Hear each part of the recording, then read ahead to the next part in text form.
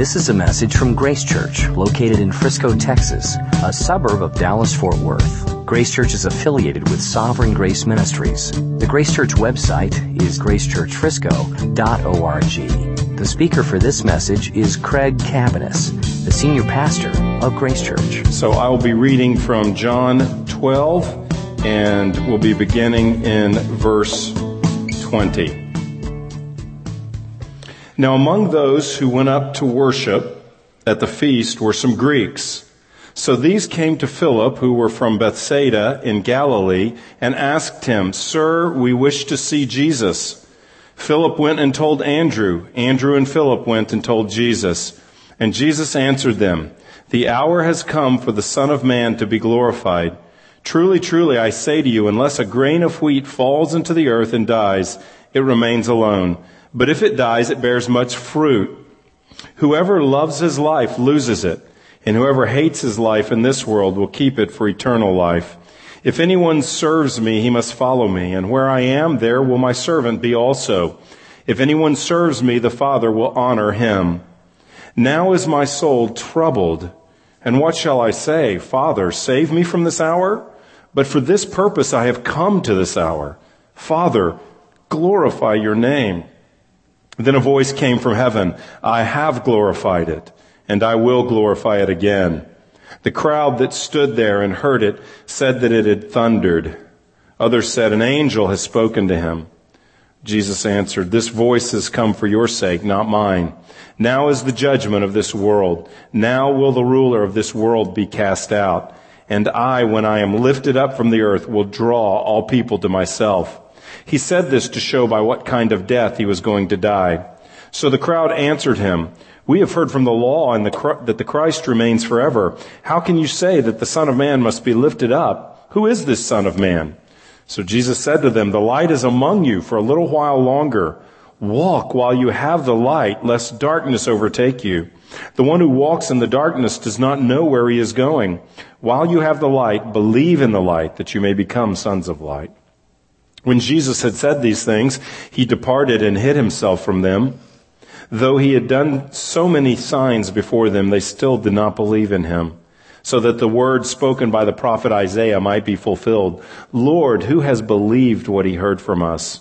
And to whom has the arm of the Lord been revealed?"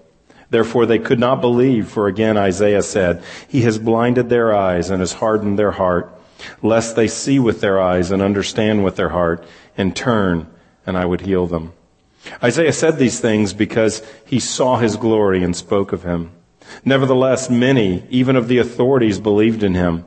But for fear of the Pharisees, they did not confess it, so that they would not be put out of the synagogue. For they loved the glory that comes from man more than the glory that comes from God. And Jesus cried out and said, "Whoever believes in me believes not in me, but in him who sent me. And whoever sees me sees him who sent me. I have come into the world as light, so that whoever believes in me may not remain in darkness. If anyone hears my words and does not keep them, I do not judge him, for I did not come to judge the world, but to save the world. The one who rejects me and does not receive my words has a judge. The word that I have spoken will judge him on that last day. For I have not spoken on my own authority, but the Father who sent me has himself given me a commandment, what to say and what to speak. And I know that this commandment is eternal life. What I say, therefore, I say as the Father has told me." Let's pray. God, we thank you for your word today, and we submit ourselves to your word. We ask that you would speak to us from your word. We ask that you would open our eyes that we might understand you, that we might grasp who you are and what you've done for us today, Lord. We pray that you would reveal, you talk about light here, so we pray that you would shine your light in darkness, and that we would understand who you are, and that we respond to who you are and what you've done today. Lord, I pray you'd fill me with the Spirit and empower me to be able to communicate the truth of this Scripture to the folks gathered here today, Lord. Have your way in us, we pray. In Jesus' name, amen. Well, it's kind of a long passage of Scripture, and this passage of Scripture, the context of it is Jesus has just entered Jerusalem. He's just had what's known as the triumphal entry. He's entering the last week of his life, as he comes to Passover for the last time, a Jewish festival. And the people have welcomed him and have received him with great joy. The verses that come right before this, we see Jesus coming into Jerusalem, and the people are gathered, perhaps by the thousands, and they are cheering and they are welcoming him. They have palm branches and they are waving these palm branches, which served kind of like a national flag. They were the symbol of Israel, and particularly they were tied to military victory. And so they were waving them and welcoming him and calling him King, the King of Israel. The people of Israel are under Roman rule, and so they hope that Jesus is the King that will come and free them, that Jesus is the King that will come and push off their oppressors, the Roman government, and grant them all freedom. But the problem is, as we read on, we're going to find out that he's not the kind of king that they expect. And the same people that are shouting, Hosanna, we welcome you, King Jesus. We welcome you to Jerusalem. Those same people crying, Hosanna, which is Lord save us. They yell Hosanna, but in a few days from this passage, they're going to be yelling, crucify him. They're going to turn from welcoming him to calling for his death, because he isn't the kind of king that they desire, that they anticipate. He's not living by their script, and he's responding in a way they don't desire. And he's going to start revealing that right in the passage that we just read. Because what happens here is some Greeks, that is some Gentiles, people that weren't Jews, come to him. That's the beginning of this passage that we started today. They come to him, and they come to Philip, verse 21, and they say, Sir, we wish to see Jesus. And Philip went and told Andrew, and Andrew and Philip went and told Jesus. And Jesus said to them, the hour has come for the Son of Man to be glorified. And what we're going to see in this passage today, that for the whole Gospel of John, Jesus has been saying, it's not my time, it's not my time, it's not my hour, but now the world is coming to him. These Gentiles come to him. A Gentile is a non-Jew.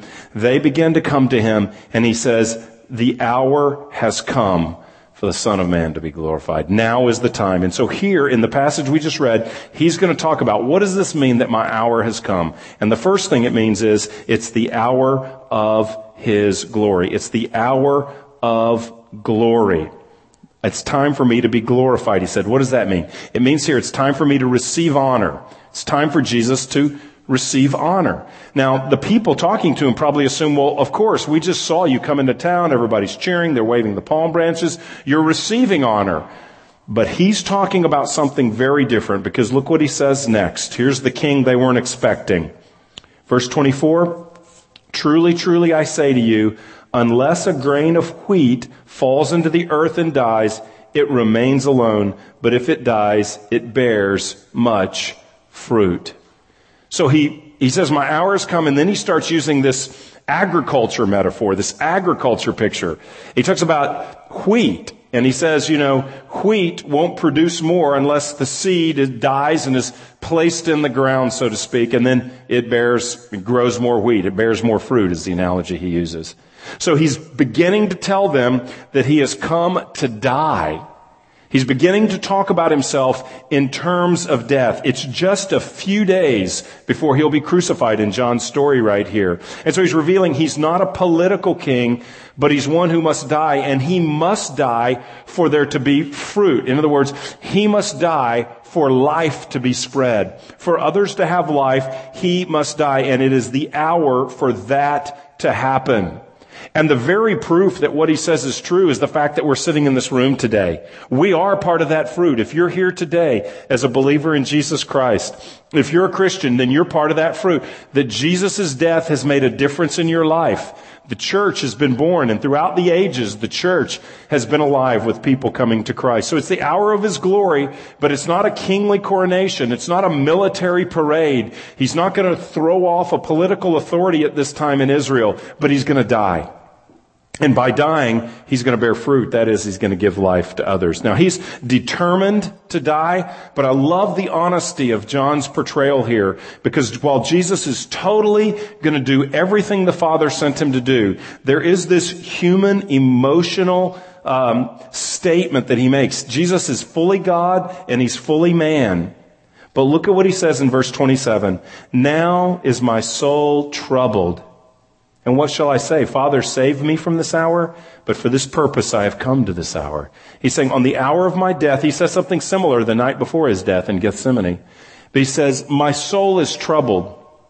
I'm stirred up on the inside. His emotions, I'm unsettled, he's saying. I'm stirred up. Because he knows what's coming in front of him. Not just the brutal death of a crucifixion, being nailed to a cross and left to hang there until one dies. It's not just that, but the Bible says that our sins were placed on Jesus, and that when he's dying on the cross, God the Father pours out his judgment and his wrath and his condemnation on God the Son. So God judges our sins by punishing Jesus, his own Son. God punishes sin, and God receives the punishment for our sin. That's what he's saying. He knows that is an indescribable suffering. And so here he's saying, God the Son is talking to God the Father, my soul is troubled. It's God wrestling with God as he realizes what's in front of him. It caused one writer to say, the gospel may be simple, but it is not superficial. It may be free, but it is not cheap.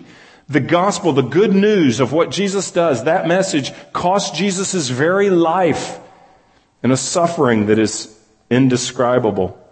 And in that moment, Jesus prays the most powerful prayer anyone can pray. And I want to suggest this be our prayer today too, as we follow Christ. So look at the prayer he prays in verse 28. Father, glorify your name. That's a request. So he's saying, my heart is unsettled. But God, this is the hour. This is the reason I've come here. Father, this is the reason I've come here. Glorify your name. What does that mean? His name is his character, his person. Glorify is to honor. So God, honor yourself. Honor your name. Glorify yourself in me. That is, I want to live in a way, I want to go through this so that honor will be given to you. Jesus is emptying himself. Jesus is submitting himself. Jesus is gladly responding to his mission, what God has called him to do. And he's praying, God, would you glorify your name? And God responds. There's a voice. Verse 28. Voice came from heaven. I have glorified it and I will glorify it. What God is saying is all that the Son has done, all that Jesus has done, has brought glory, has brought honor, recognition, attention to the Father, renown of the Father. And now he's saying, I will glorify it. So through Jesus' death and through Jesus' resurrection, the Father will be honored. Do you see what Jesus is saying? He's pouring out his heart here. He's defining his mission. What's his hour? He's come to die. That's why he's come. God has come to earth, in the person of Jesus, to die for us. He not only defines his mission here, which is to glorify God by giving his life to bear fruit, but he says something about our mission and about us as well. Look what he says. Verse 25. He's just said, about the wheat falling to the earth, dies, and bears fruit. The wheat bearing fruit, describing himself. But then he goes on, verse 25. Whoever loves his life loses it, and whoever hates his life in this world will keep it for eternal life. It says something about us. If anyone serves me, he must follow me. And where I am, there will my servant be also. If anyone serves me, the Father will honor him. So he makes this statement about loving one's life and hating one's life. The person who loves his life loses it.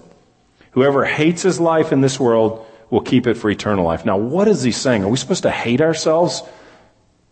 Well, that's not what he's saying. He's speaking in hyperbole. He's speaking in extreme terms to make a point. And he's speaking in terms that really there's an implied comparison here. If we love our life compared to our love for God, or if we hate our life in this world, if we hate our life, the things of this world will keep it for eternal life. So he's drawing some kind of comparison between how we view God and how we view ourselves. And he says the person who loves his life, that is the person who grasps and hangs on to his life, the person that lives for himself or herself, the person that is motivated by selfishness, the person that's living for their world so that everything goes their way, that person will lose their life in eternity. But the person who hates his life compared to God, that is the person who gives up his life, the person who takes his hands off his life, the person who trusts God with his life, the person who dies to himself, that person will keep his life, will receive eternal life, is what he says. And that's reflected in that prayer. Father, glorify your name. So when we pray, God, glorify your name, we're saying, Lord, we're letting go of our lives. And we're saying, God, would you do anything you want in our lives to bring honor to you? We're letting go of our lives. We're not grasping and hanging on to everything about us, but we're opening our hands so that we ultimately may hang on to you. We love you more than our life itself. God, glorify yourself in us. That is a kind of death. You know, when he's talking about when wheat dies, then the seed can grow, he's talking about himself. Jesus will die so that there will be life and abundant fruit. Many people will be saved. But this is true about us as well, that for us to experience life, it requires death. That death to our preferences, death to our ways, death to our life script, our plans, what we thought everything would work out like, death to our expectations and openness to God. That is life. And a lot of us didn't come into the Christian faith expecting that because we misunderstood the message, or the message wasn't explained clearly perhaps. But oftentimes people come into the Christian faith thinking, well, this is about God making my dreams come true. This is about God completing me. This is about God orienting himself around me such that he makes my life better. He does make our life better for sure. But we can sort of think that God has come to fulfill our desires. God has come to prosper us. And he does prosper our souls, to be sure. But it doesn't mean that God comes to orient himself around the way we want our circumstances to go. Rather, just the opposite. It's opening ourselves and saying, God, would you have your way in me? God, Father, would you glorify your name in my life? Would you do whatever it takes in my life to conform me to the image of Christ? Would you do whatever it takes in my life to bring attention to you? Would you do anything in my life that would make you bigger in my eyes and in the eyes of others, and me smaller in my eyes and the eyes of others? Dying precedes fruitfulness is what Jesus says. That's the victorious Christian life. The victorious Christian life is that by the grace of God, through the power of the Spirit, I am dying to myself and I'm experiencing the life of God in me and through me. That's the glory of the Christian life. And so that means that sometimes things go great, just like I would want them. And in those times, I praise God for his favor on my life. And sometimes life goes terrible and we suffer and we can't explain things that happen and it's confusing and discouraging. And at that time, we look to God and say, you're everything. We don't understand this, but we empty ourselves. We know that you love us and we just trust you in the midst of this. And Father, glorify yourself in my suffering. And that's life as well. That's life as well. Paul said it this way in 1 Corinthians 15. Paul said, I die every day.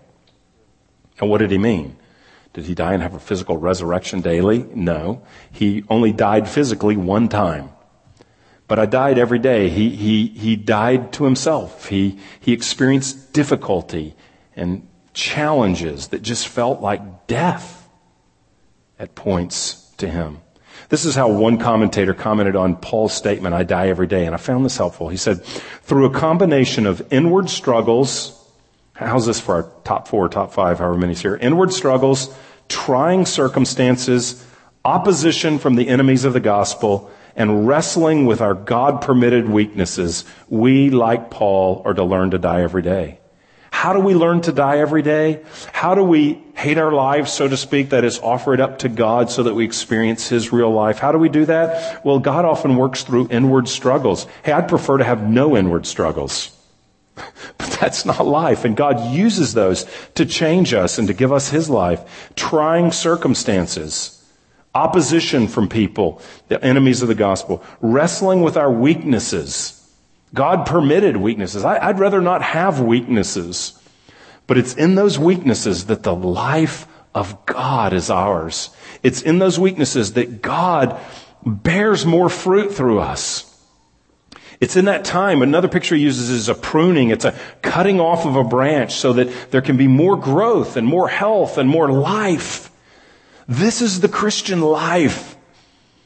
And it's not the one that's portrayed popularly sometimes, but it's the biblical one. And Jesus is saying, look, if you want to be my follower, then if you want to serve me, then you must follow me. Anyone who serves me must follow me. If you want to be a servant of Christ, if you want to be a Christian, if you want to be a follower of Him, then we realize that He died so that we may have life. And now our calling is to die to experience His life as well.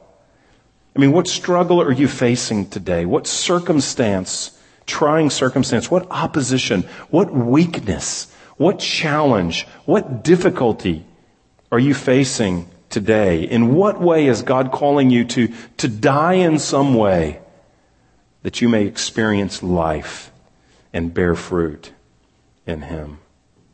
I was thinking about this and what ways does God do this in my life? I thought of just one category. I thought about thinking through some criticism I had received. And we all receive criticism, some of us all the time, some of us occasionally. But we all receive that. And I was thinking, boy, criticism is a way that God wants to bring a dying to myself. What did Paul say? I die every day. A dying to myself so that I can experience His life and bear fruit. I was thinking, if somebody brings you a critical word, a concern, a criticism, a gripe, maybe they bring it with an attitude, maybe they bring it very graciously, it doesn't matter, but if they bring, it matters, but not for the sake of this illustration. If they bring a criticism, I was thinking there's ways I can respond to that. First of all, if it's true, if I agree with it, if it's accurate, if it's an area of sin that my wife or a friend or one of my kids or somebody's bringing to me, if it's an area of sin, then I get to die to myself. I can go before the Lord and ask forgiveness and repent and die to myself to receive forgiveness from Him and others. And that's life-giving. That's wonderful. Maybe it's not an area of sin. Maybe it's just, an area of weakness or limitation in my life that someone brings a criticism. And it reflects not sin, but it reflects just a limitation in me. Well, I can take that and I can try to grow and change and ask for help. And that's life that comes from that. I thought, what about if I disagree with the criticism? What if I view it as unfair, inaccurate, unjust, not true, something like that? Something I just disagree with, but someone has still got a view of criticism towards me. Well, I get to die then too. There I don't die to my ways, my thoughts. There I get to die to my love of the approval of others. I get to die to wanting to be thought well of or wanting to be understood. I get to die to the idea of they must see it my way. I get to die to the idea that, not only they must see it my way, but they must agree and acknowledge, and they must hear my defense of why I disagree, and they must come to a grand conclusion that, oh, wise one, indeed, my criticism was wrong. So see, I'm dying either way. And the good news is that brings the life of Christ. This is true in 1,000 different struggles and circumstances and oppositions and challenges and weaknesses and limitations that we face. God wants to bring life. Hating our life, as He uses that word compared to God, is to humble ourselves before God and trust Christ. So Jesus says He's going to die and it's going to bring great fruit, and we're that fruit. God has given us forgiveness, given us new life. He's given us a new heart. And then secondly, we follow Him in our lives. We follow Him. That means our dying and our coming to life by His grace as well. It's His hour of glory. He will receive honor through His death and resurrection, the King that no one expected. Secondly, it's the hour of judgment. Look at verse 31. Now is the judgment of this world. Now is the judgment of this world. So His death is going to bring a judgment to this world. Now, how is that? Well, look at verse 48 down towards the end. The one who rejects me and does not receive my words has a judge. The word that I have spoken will judge him on that last day. For I have not spoken on my own authority, but the Father who sent me has given me a commandment what to say and what to speak. So He's saying, my word, my teaching, my life, ultimately my death and resurrection, it brings a judgment to people. It brings a judgment. We're accountable for what we do with His teaching. We're accountable for what we do with His death and His resurrection. And we will all stand before God one day, and we will give an account. Did we believe in Jesus Christ? Did we trust what He did for us on the cross? Did we believe in Him and receive His forgiveness? Did we resist Him and reject Him like many did in His day? Or did we believe in Him and receive from Him what He did for us? So He's saying, my very words are given to me by the Father. I'm speaking truth, and how people respond to that, if they resist it, that is the judgment upon them. They're writing their own judgment, as it were, because they're resisting the truth of God. So he talks about that. There is a judgment that comes. His death is a dividing line. It's a dividing line of judgment from those who will believe and receive what He's done and those who will resist what He's done. And will go on loving our lives, ruling our lives, loving ourselves, choosing other options and other gods and ultimately resisting Him, or whether we will humble ourselves and receive His love and His death for us. So, now is the judgment of this world. Look what else he says. Now will the ruler of this world be cast out. He's referring to Satan. Now will the ruler of this world be cast out. So it's a judgment upon Satan that he's bringing as well. Now it's not a final judgment. The book of Revelation shows that Satan and his followers are thrown into what John sees as a lake of fire in the vision that he has at the end of Revelation. So that day is coming in the future. But something happens right here in now. His judgment, His death, His hour, something happens there that causes the ruler of the world, that causes Satan to be cast out. Something happens in Jesus' death and ultimately His resurrection that changes the power and the ruler of darkness. There's something that decisively happens. And he's talking about His death here, verse 32.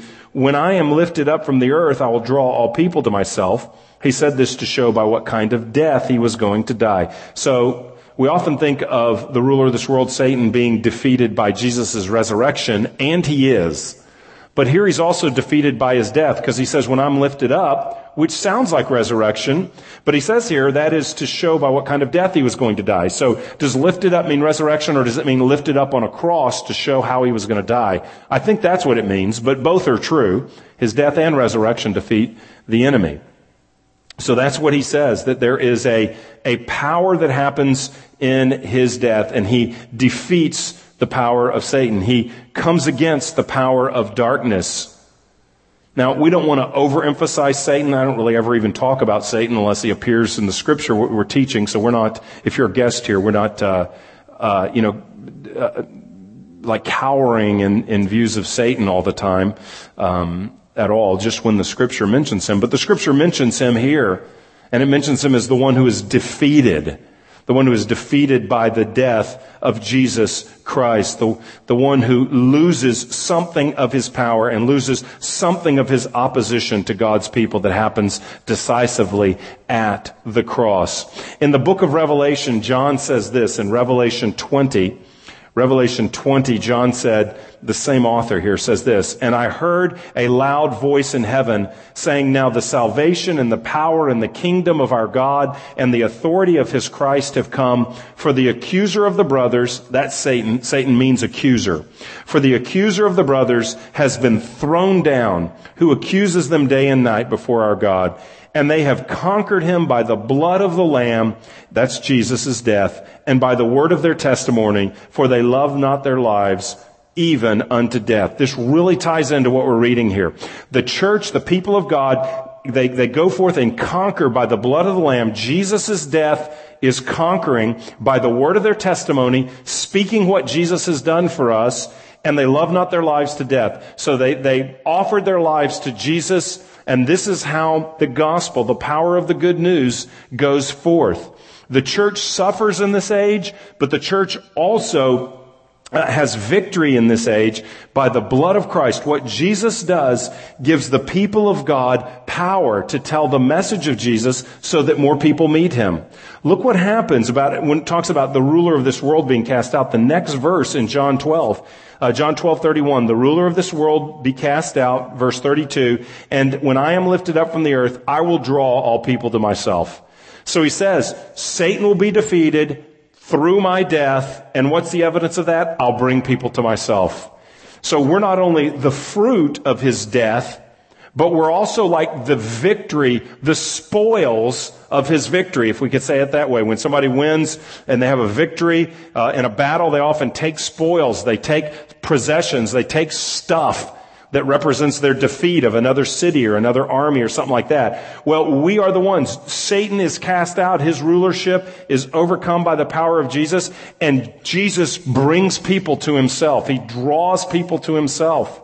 So we are his victory spoils, we could say. He won by his death and by his resurrection. Now, sometimes this is confusing because we read a verse like this and we read the verse in Revelation and we say, the Bible says that Jesus' death defeated Satan.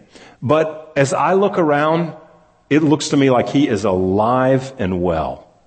I mean, we can look at individuals and say that I see horrendous evil that individuals are doing.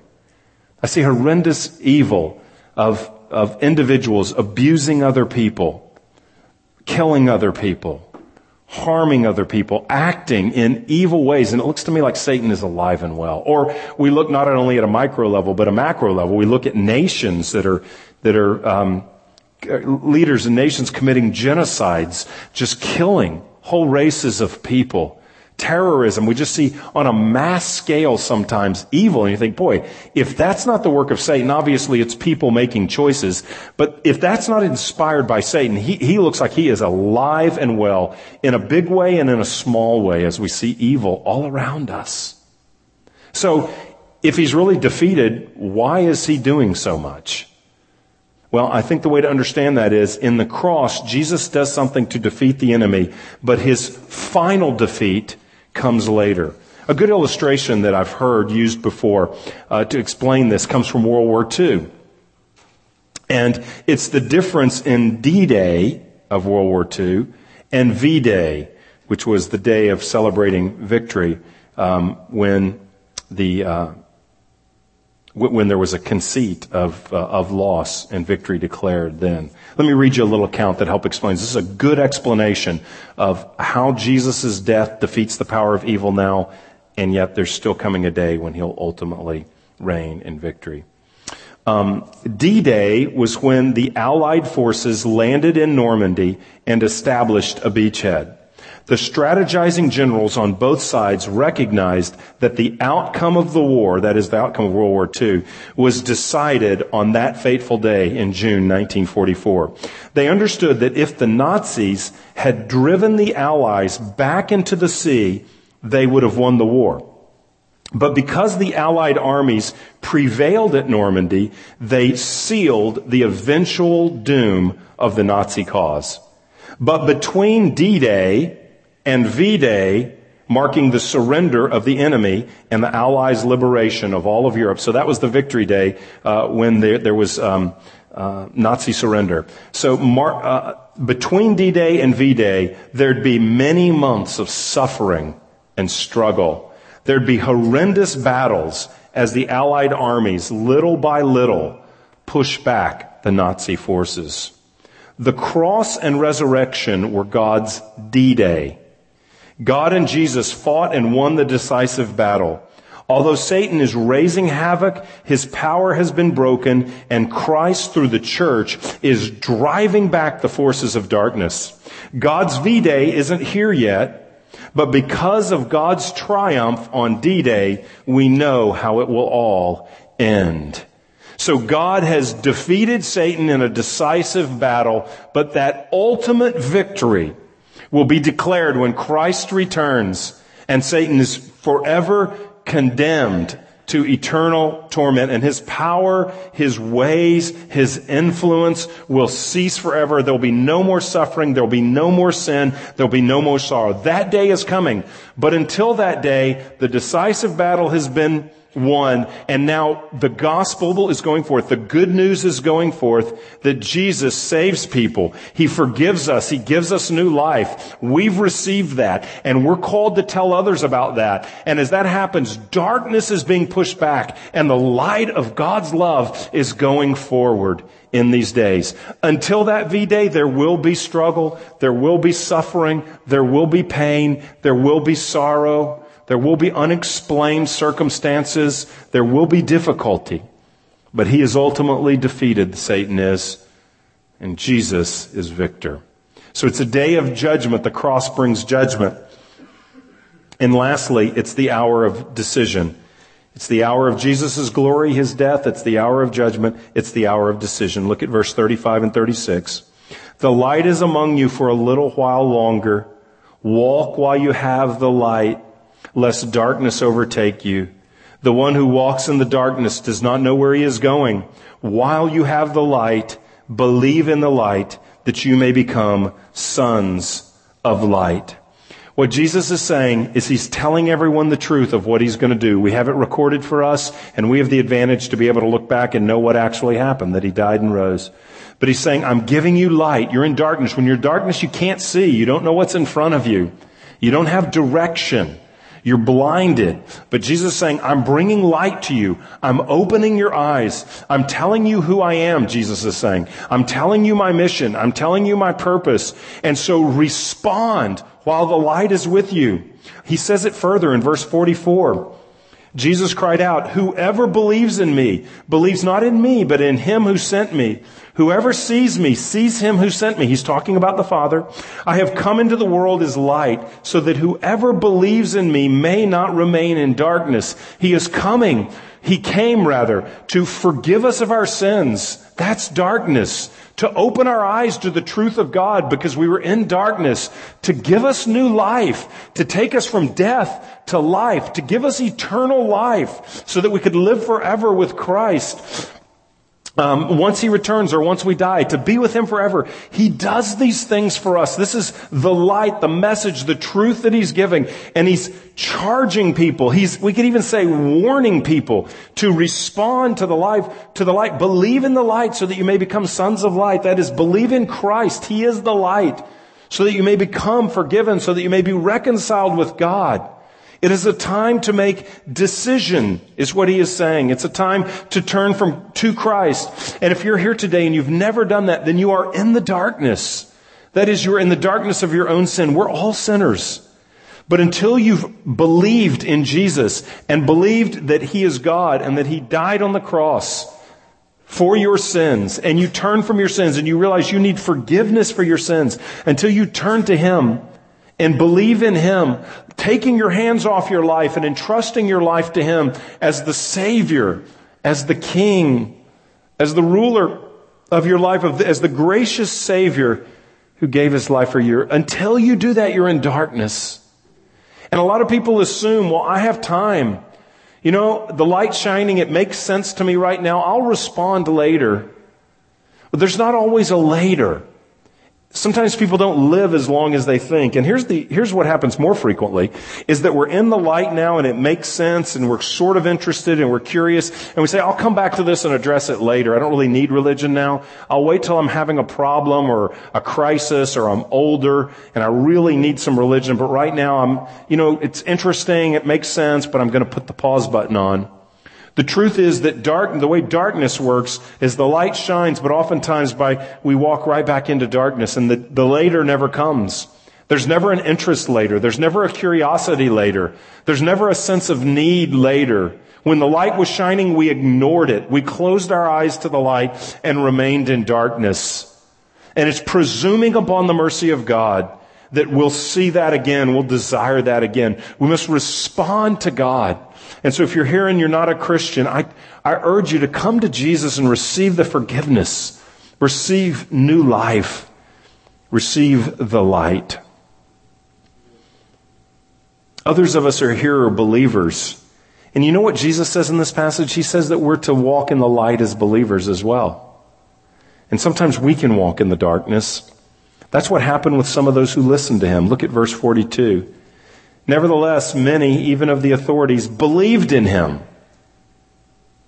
But for fear of the Pharisees, those were his enemies, but for fear of the Pharisees, they did not confess it, so that they would not be put out of the synagogue. For they loved the glory that comes from man more than the glory that comes from God. Did you hear that? He's saying there were people that heard about Jesus and they really believed, but they wouldn't admit it. Because if everyone knew they were in the light, the people in the synagogue who didn't like Jesus would push them out. The leaders would kick them out. So why didn't they say anything? Well, they didn't say anything because John says they loved the glory that comes from man more than the glory that comes from God. I think we can all feel the sting of that statement, can't we, if you're a Christian here today? At least at some time you've experienced that. I have. There's a sting to me when I read that. What he's saying is these people were in the light. They believed the light. They responded, but they kept it shrouded in darkness because they loved the approval of others. That mattered more than what God thought. It mattered more to them what other people thought about them than what God thought. They already had the approval of God. We already have the approval of God. But sometimes we can be more concerned about the approval of other people. And so he's simply saying, because of that love, they never admitted, they never came forth, they never acknowledged, they never identified with Jesus Christ as their Savior. Jesus comes to give his life, to be raised, to defeat the power of sin, to defeat the power of the devil, to give us new life so that we can see that and we can let go of our lives and that we can experience this kind of victory, the kind of victory that's characterized by letting our life go and even in the midst of difficulty, receiving him and his power and the power of his life in us and through us to sustain us, and acknowledging him, recognizing his defeat of the power of the enemy, his gathering and drawing a people to himself, and telling other people about him, acknowledging him, basically praying this prayer, verse 28, Father, glorify your name, which is saying, God, no matter what comes, no matter if others think ill of me, I identify with you. No matter if others judge me or mock me or reject me because they don't believe, I identify with you. God, I take my hands off my life and I say, glorify yourself in me. God, whatever it takes, have your way in me and through me. It's acknowledging, Father, glorify yourself. I recognize that through your death and through your resurrection, you have defeated the power of the enemy. And so I submit myself to you and I ask you to work through me. I ask you to bear fruit through me that I might be walking in your light, empowered by you, used by you to push back the darkness all around me by serving and helping the suffering, proclaiming the good news to the captives, speaking the truth of Jesus and the gospel to those who are in darkness so that they too may see the light. It's an overwhelming picture when we think that God took on human flesh and gave his life, that he just didn't come in military power, overthrowing a government and setting his people free politically, but that he came in and God himself came to town in Jerusalem at this Passover to die, to give his life, to suffer and experience the judgment due us, and then to be raised from the grave, and later to ascend to the right hand of the Father in victory, defeating the power of the enemy, so that we could follow him. Hating our lives, he says, taking our hands off our lives, submitting ourselves to his way, his will, his glory, and praying, God, glorify your name in me and through me. What a great Savior. And not only what a great mission that he has accomplished in saving us by his love and mercy and by his power granting us strength to walk in his light. Not only has he done that, but he's given us a mission to participate in as well so that we could proclaim this story, this truth to others so that they may be drawn to him, so that they may experience the same freedom and forgiveness that we have. You've been listening to a message from Grace Church. For more information, visit www.gracechurchfrisco.org.